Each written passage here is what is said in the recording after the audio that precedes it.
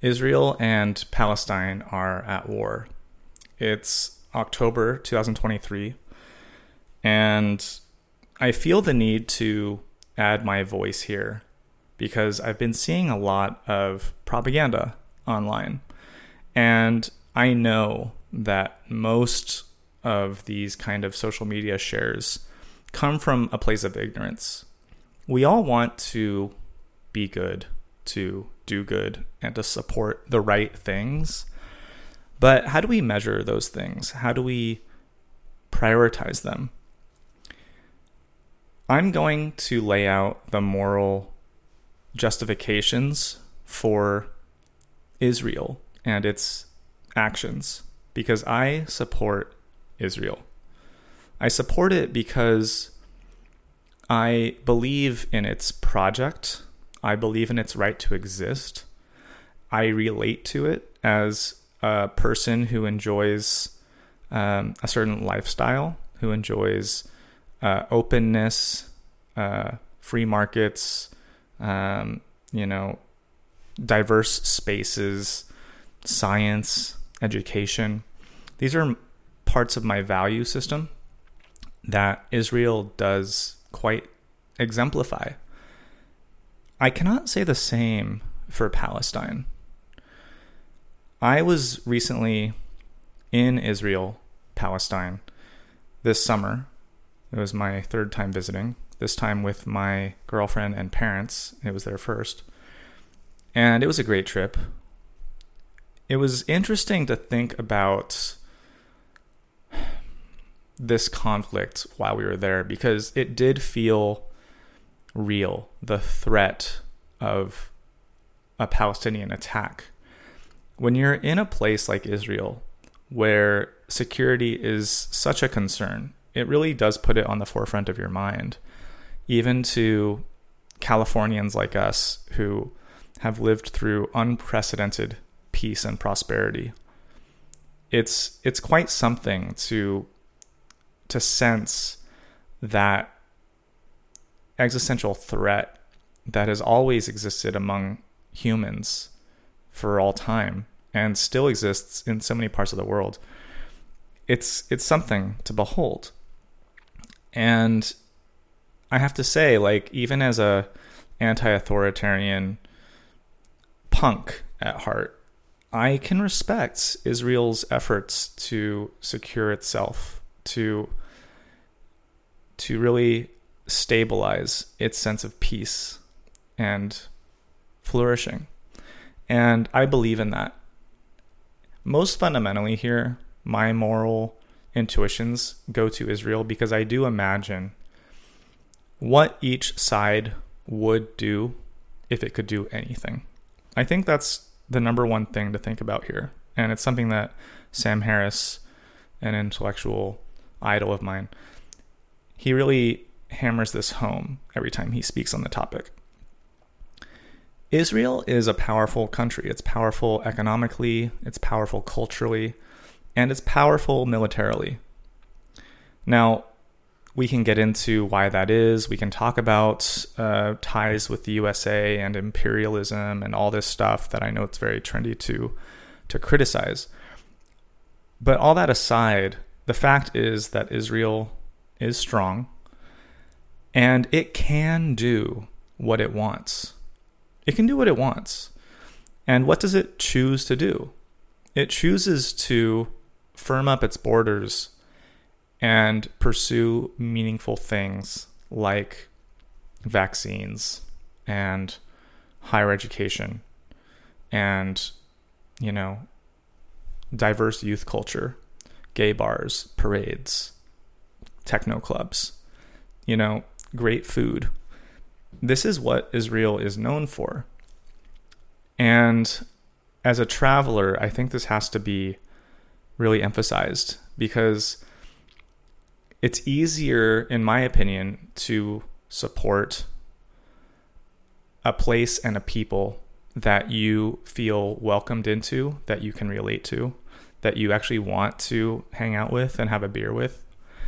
And it's harder to support people and societies where you really feel alienated and judged and threatened and questioned. And I just challenge you, dear listener, to imagine yourself in these places. Imagine yourself in Tel Aviv, which essentially feels just like a Western or European city. It's a major city with skyscrapers, with a beachfront, with a strong middle class. And then imagine yourself in Gaza. And I know that you have an inclination to say something like, yeah, but Gaza's only like that because of Israel, or something to this effect. Well, imagine yourself then in Saudi Arabia, in a city there. Or imagine yourself even, best case scenario, in the United Arab Emirates. You know, it's the most advanced part of the Middle East broadly. It's very rich. Or Qatar, or Oman, or even in Lebanon, where Lebanon is not a Muslim country like many of these others are. But even in Lebanon, there is strife, there is tension, there is a religiosity and lifestyle that is trickier for most of us Westerners to relate to. Now, maybe you exotify places, you like to feel, alien, you like to feel a sense of novelty, and that's fair. I've been there for sure. But for most of us, I think when we do travel and when we do relate to one another, we want to feel grounded in similar cultural touchstones, similar etiquette, similar rituals. And I think that this is lost among people who promote Palestinian freedom. I don't think that people really understand what Palestinians are about. I don't think they're very well traveled. I think that there's just this knee-jerk reaction to support the perceived victim. So I want to lay out the history here, and also the religion and how these two religions contrast. And I think I'll start there. Let's think about Judaism for a second. It's very, very old. It's an ancient religion. Biblical times put us, in like the 13th century BC. So the Israelites go way back. And they describe themselves as the chosen people. They are an extremely devout sect, depending on what kind of Jews you're thinking about. I've lived in major cities that have a Jewish presence, specifically New York City, but also in Berlin, where the Jewish absence was very felt. And in Germany, in New York, in Williamsburg, we have Hasidic Jewish communities that are quite foreign to me, quite hard to understand. But one thing I do know is that it's a close-knit, almost introverted or shy community. To become Jewish yourself, it's not enough to even marry in. You have to go through a major process. And that says something to me. This is like a real club, and I can respect that. I respect elite clubs. And I would like the right to found my own sort of elite cadre of friends. So that's meaningful to me. And you contrast that with Islam, which is the second fastest religion in the world, growing religion in the world. It spreads quite like wildfire, or at least it has done in the past. We'll get to that historically. It is actively about propagandizing and proselytizing its message. Definitely in Berlin, I felt a presence of Islam very, very much every single day. And of course, just like all groups of people, we tend to in-group. And so it's not like I, as a expat, was being converted somehow. That's not my point. My point is just that it's interesting to compare how one religion spreads as intensely as possible, and the other one shies away and groups together tightly as much as possible. And then you think about exiting the religion.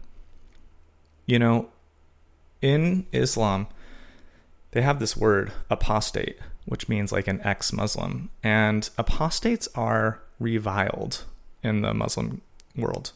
It is forbidden to leave the religion. It is anathema. You might as well be deported. And many people are. Many people leave their countries of origin if they leave the religion. And you look at these numbers, like if you Google the populations of these Muslim countries and how much of that population identifies as Muslim, it's 99%. It's like at least 90% of people are Muslim. You do not get that in Christian societies, but you definitely don't get that in even in Israel, right? So let's compare it to Judaism. Almost every Jew you and I know is secular. They don't even necessarily believe in God. There's the Hasids that we talked about. Very strict fundamentalist Jews exist, obviously. Then you have conservative Jews who still might wear some garb and celebrate the high holidays. But the vast majority of Jewish people are normies who, happen to have a Jewish name. They're ethnically Jewish, perhaps. They have some traditions, but by and large, they don't care about the religious aspects of Judaism. Now, to be fair, when I was speaking about Muslims, I'm sure that it varies wildly how much people really practice the religion.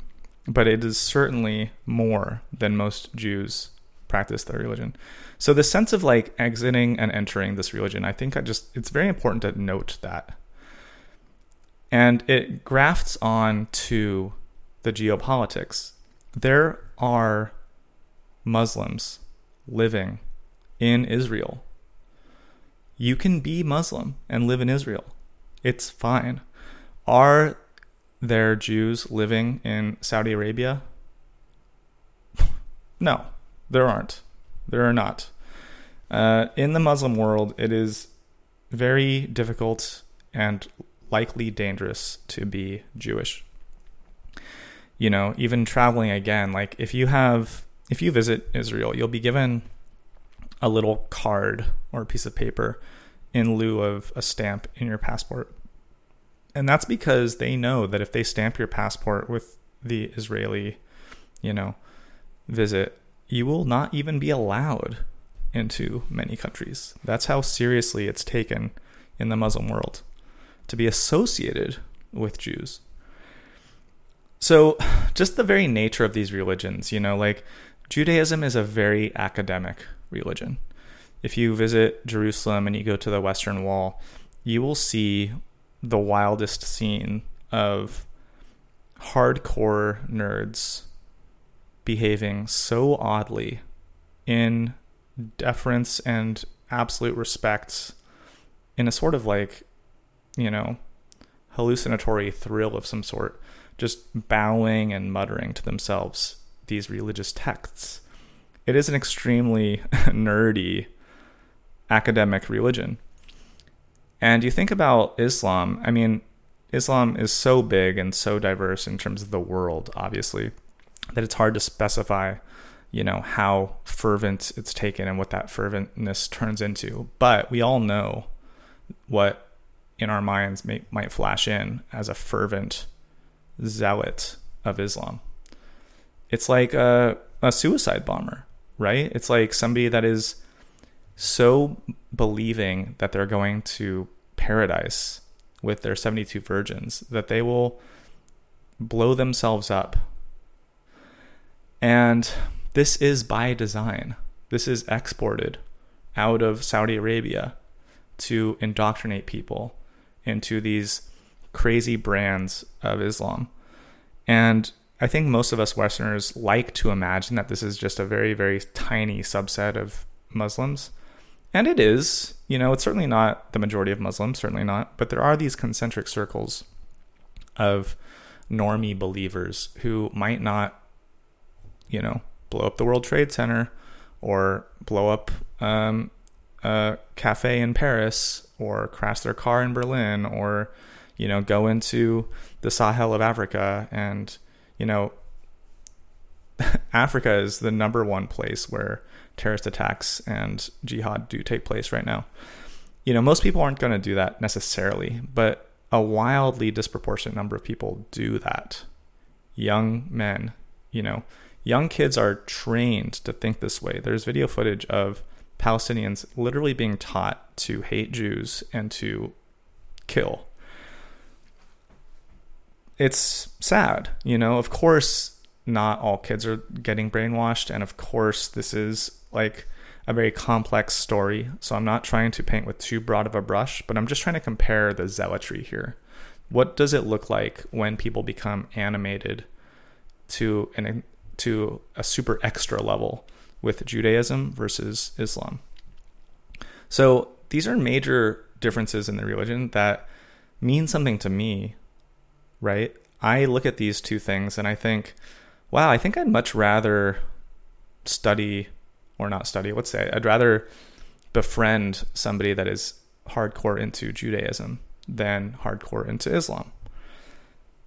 And look, I'm going to risk sounding Islamophobic in this podcast. I'll admit it. But I have my reasons for what I say and what I'm thinking. I'm not making stuff up here. And if I do, I apologize, because I would happily backtrack much of what you might count as irrational or unfair. I do want to be fair here. So let's get into the actual history, because a major thing that I'm seeing is a sort of right to the land on both sides. And I was wondering myself, who does have a right to this land? What does that even mean, to have a right to land? I will tell you, I'll again lay out my biases here. I'm not a fan of land acknowledgements. It's this trendy fad right now where if you're really a good and virtuous person, you can signal that by mentioning before anything else what land you stand on and what native tribe was there first, right? So in the US, which was certainly taken from the Indians, the native peoples here, it's fashionable to, pour one out for them, to acknowledge them. I find this really pointless because it doesn't matter anymore who was here, 600 years ago. It's not relevant to me, and it's not relevant to, the city of Los Angeles.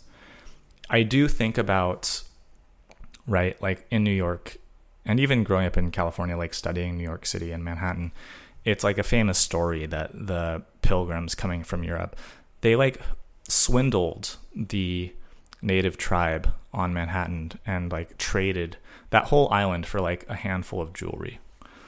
And this is if true, it's obviously terrible, right? I mean, for the white man to invent something like law and say, oh, this paper, if you sign it, that means that this is ours now, and now we get to slay you and ethnically cleanse you from this land. Yeah, that's not cool. I wouldn't do that. We have we have the we have the benefit of historical perspective to study that now. So I'm not going to sit here and say whoever was there first, that should be their land, I don't believe that. So I just want to put that out there because I'm going to prove here that the Jewish people do have a fair claim on this land. But it's not just because they were there first, okay? But how first were they there? Let's get into this history for a second. So going back to biblical times, in the 13th century BC, the Jewish people fled the kingdom of Egypt and they settled in the Levant, which is modern day Israel, Palestine. This, eastern edge of the Mediterranean Sea.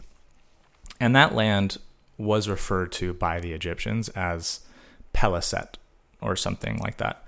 And the Assyrian kingdom that followed called it something similar.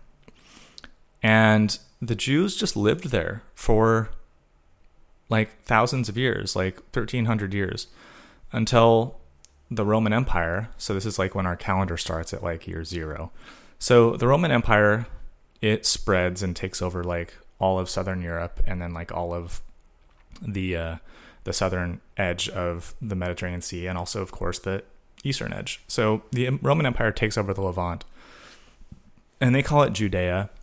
And the way empires usually work is like, Alexander the Great or somebody, they'll charge through and they'll probably, slaughter a fair number of people, and they'll claim the land and demand that, like, usually like the way that it works is like you just demand that the farmers make food for your people and pay a tax and stuff like that, But like by and large, your life as a common person doesn't change drastically, except insofar as it does, where you have to like make more food or you'll be whipped or something like this. But anyways, the Roman Empire takes over. They call the land Judea. There are a series of revolts by the Jewish people. They do effectively change the name of it to Syria Palestina. So now we're like beginning to see this kind of formation of the name.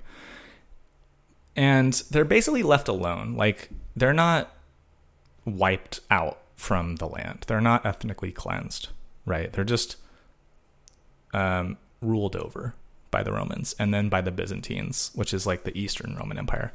So that comes next, and the Byzantines, it's kind of the same deal. They're now just calling the land Palestina. And this lasts for hundreds of years, where it's still Jewish land. It's just kind of like ruled over by these empires from Europe. And then comes Islam. So basically the story there is that Prophet Muhammad, he's born in Mecca, which is modern day Saudi Arabia, and Islam is birthed in like the year 600 or something. And it is founded on this principle of spreading and taking over the world. That is in the texts. It's central to the religion that it spreads and takes over. It's a religion of war. I'm sorry to put it like that, but I'm not buying this religion of peace bullshit. Like, there's just so much obvious in your and my lives that it's not a religion of peace. So I think this is like a real problem. It's a propaganda topic that people think of this as a religion of peace. And there's something there that I'll get to in a second. I mean, basically, to cut to the chase, yeah, it's a religion of peace once the whole world submits to Islam. Then it is a peaceful world. But you have to get there through holy war or jihad. So jihad starts in 630 AD. It takes over the Levant. And unlike the Roman and Byzantine empires, they really do kind of oust the Israelites. The Jews are kind of scattered here. But the Muslims don't really do anything. So they rule the land starting in the 7th century. And it's ruled by a series of caliphates, right? The Rashiduns, the Umayyads, the Abbasids, the Fatimids. And these are basically just like kingdoms or like a certain ruler, his lifetime, this kind of thing. And maybe his like kin. So these families rule over the land. And it's like that for a few hundred years, like until basically the Middle Ages. And this is where we have the Crusades. Now, I grew up, and I think most of you probably agree, we're taught that the Crusades are like the Christian version of holy war, where it's like, oh, well, if you think Islam is a religion of war, what about Christianity and the Crusades, right? I mean, I think most of us understand that Christianity actually spreads through peaceful means, by and large, through missionaries. Like, that's still even a thing now. Like, if you look at like places like Korea or the Philippines, it's not like they were like taken over with the sword, right? They were taken over through missionary work. Well, Philippines was kind of taken over by the sword too, but be that as it may, like, Christianity isn't the same warring, doesn't have the same warring basis to it as Islam does. And Crusades are a case in point. So the Crusades were basically a reaction by the Catholic Church coming out of Rome that this holy land should be taken back. This land that the Jews called home, it's been known as a lot of things, Canaan, the promised land, the land of Israel. and certainly the Holy Land. And it's also the birthplace of Christianity, right? This is like the land of Jesus too. It is not the land of Muhammad, but it was the land of the Jews and of Jesus, who was Jew. So basically Europe gets like its shit together, and it's like, you know what? Let's go and send however many armies and troops that we can to take back Israel. And they do it. You know, it's a lot of French armies and some Italians and whatever else. And this is actually a series of wars. There's like, you know, multiple crusades. But for 200 years, they succeeded. And this is when we have the actual kingdom of Jerusalem. So it is Jewish in a sense. It's like made, again, the Holy Land, the home of these major religions. And that lasts for 200 years. But then it falls again to Muslims. And when it falls this time, it actually becomes majority Muslim. Until then, like, Muslims weren't really doing anything with this land. They weren't making a major city there. There was nothing there, you know. And again, to remind you, this is just like inhospitable desert. So it's not like they have a major reason to do that. But now they do. And basically Arabs rule this land until another Muslim group comes in and takes over. And to call this group Muslim is not quite right, because this group is the Ottomans, who are a Turkic people. And they come in around 1500. They come in from the Far East, you know, like modern Mongolia area.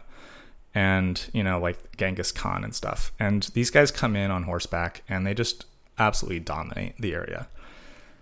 And they rule it for like 400 years. This Turkic people take over much of northern Arabia.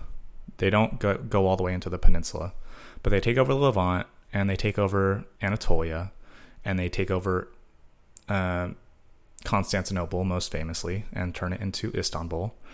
And they rule it until modern times, until World War I.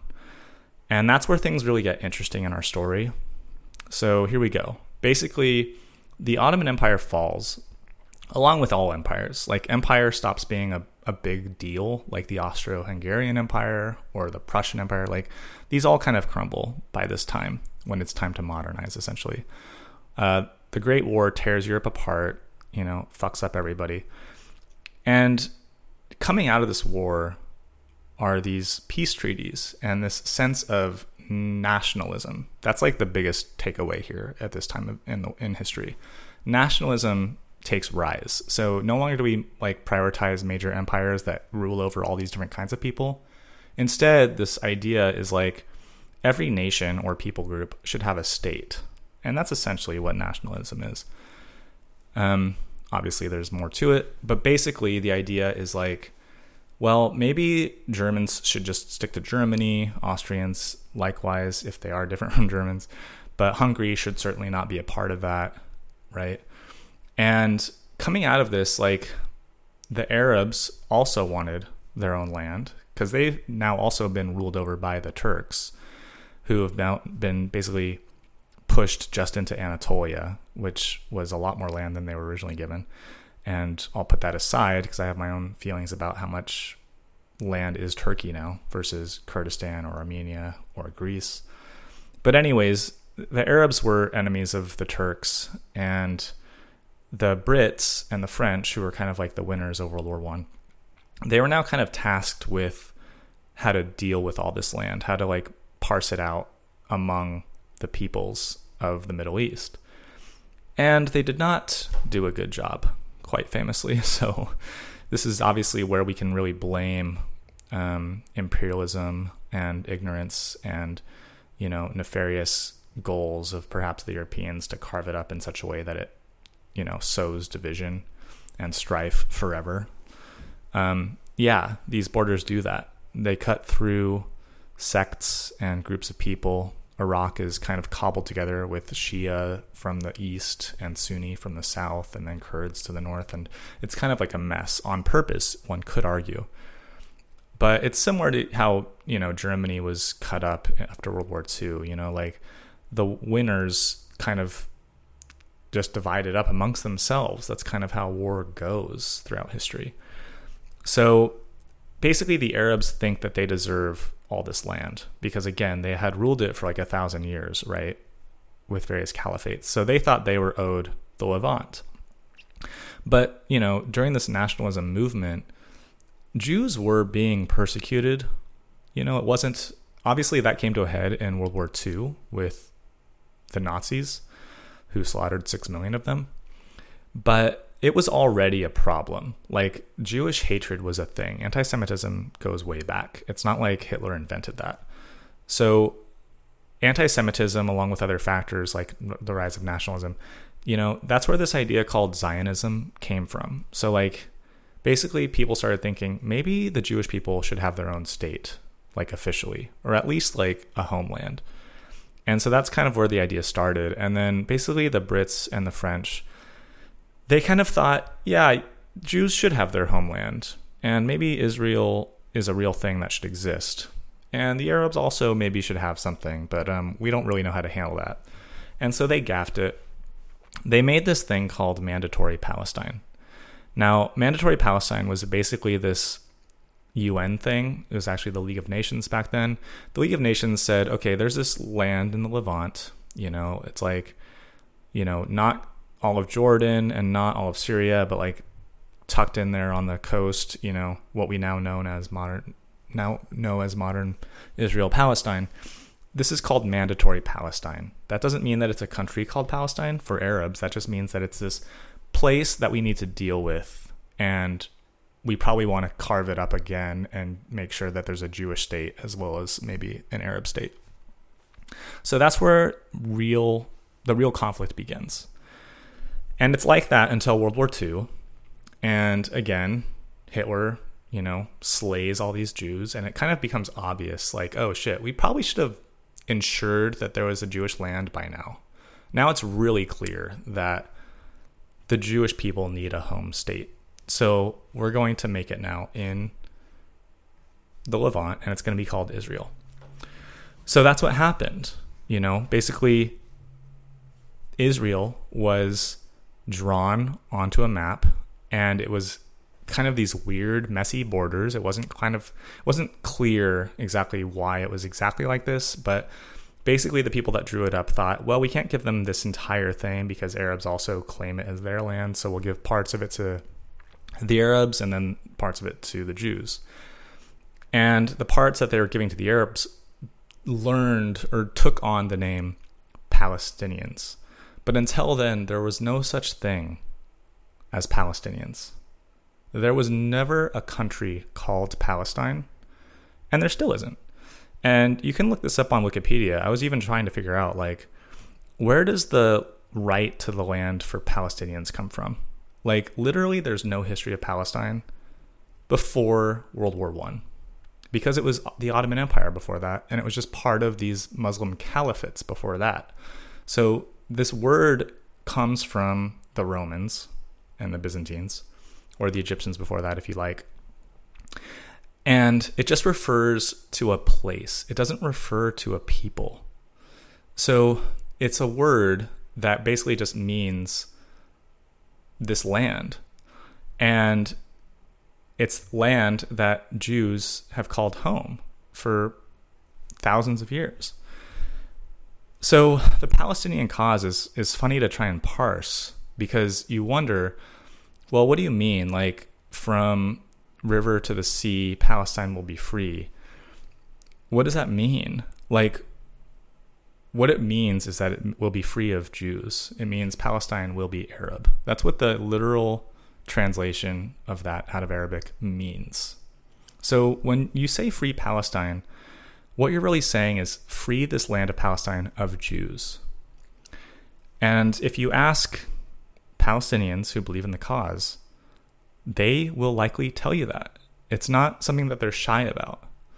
In fact, it's so confusing to me that like modern progressives and leftists are so adamant to defend and mince words here. Like, on one hand, we're so sure that, January 6th was a clear insurrection, even if people aren't admitting it. That's clearly what it is. Or we're so sure that Brett Kavanaugh, sexually assaulted this woman, even if the details aren't clear. We're so sure about this and that. And yet when Palestinian terrorists literally tell you what they're wanting to do, we think, no, that's not what you mean. You're only saying that because, you're put upon and fraught because of Israel and their imperialism. You don't really want to kill all Jews. It's so funny how that works, I think the way that our minds work morally is that once we have it in our heads that somebody is a victim, it excuses so much, right? Like, oh, if the villain's backstory is sad enough, I can sympathize, and suddenly all their, terrors are fair enough, or something like that. I'm just not buying it. I think that people's hardcore zealous beliefs and their animosity toward other people are very real, and they do inform their actions. And if Palestinians could have their way, they would destroy Israel. They would wipe it off the face of the earth. I think it's pretty clear that that's what they want to do. Do they all want to do that? Well, it's easy for us to think like it's just the young men, it's just the these hardcore guys that are poisoned with hatred that want to do that. The young girls and the grandmothers, they don't want to do that. Look, maybe you're right. Maybe they're innocent civilians who we should really be mourning right now. And fair enough. Like, if that's where your moral allegiances go, fair enough. But I guess my point is like, what does it have to do with anything? Right? I mean, fine, you can spend your time mourning the people that are suffering as victims on that side. I think it probably would make sense to mourn the other side's victims too, if you're going to do that. But I just don't know where it gets us to think, oh, Israel's reaction is outsized. They're attacking civilians. That's not cool. What's not cool is for your literal existence to constantly be threatened. Strongly, vocally, loudly, constantly. Is Israel doing that to Palestinians? No.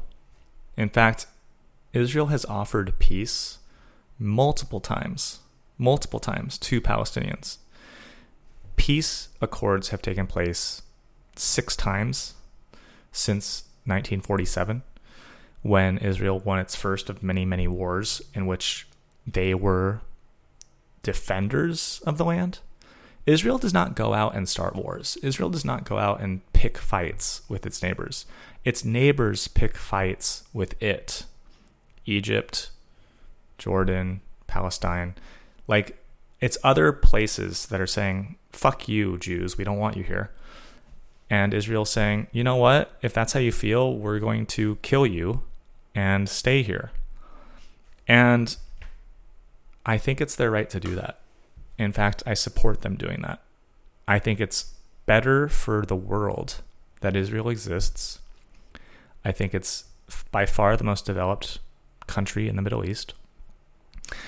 I think compared to anything like Dubai or Qatar, it is better because it's not pure opulence. It's not pure oil money showing off. It's not excessive, flashy, gaudy style of riches and excess paired with a crazy fundamentalist religion.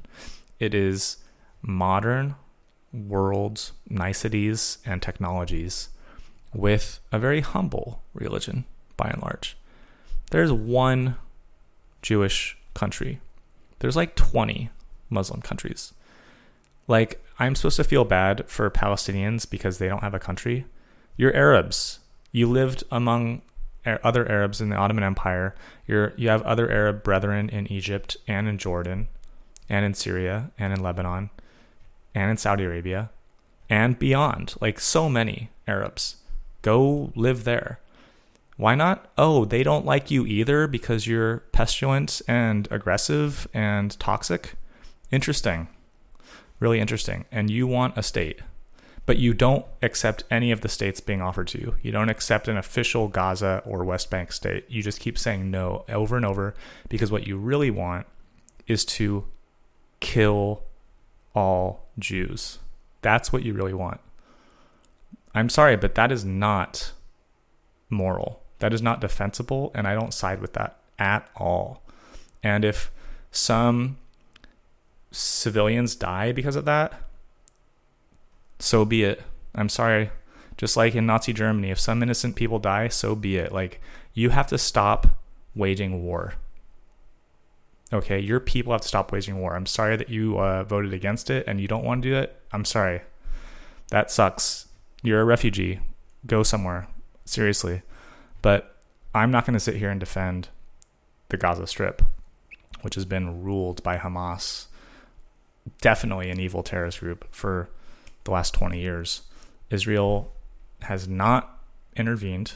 It's not Israel's fault that Gaza sucks. So that's it. And I just don't understand why so many of my peers in Europe and the Americas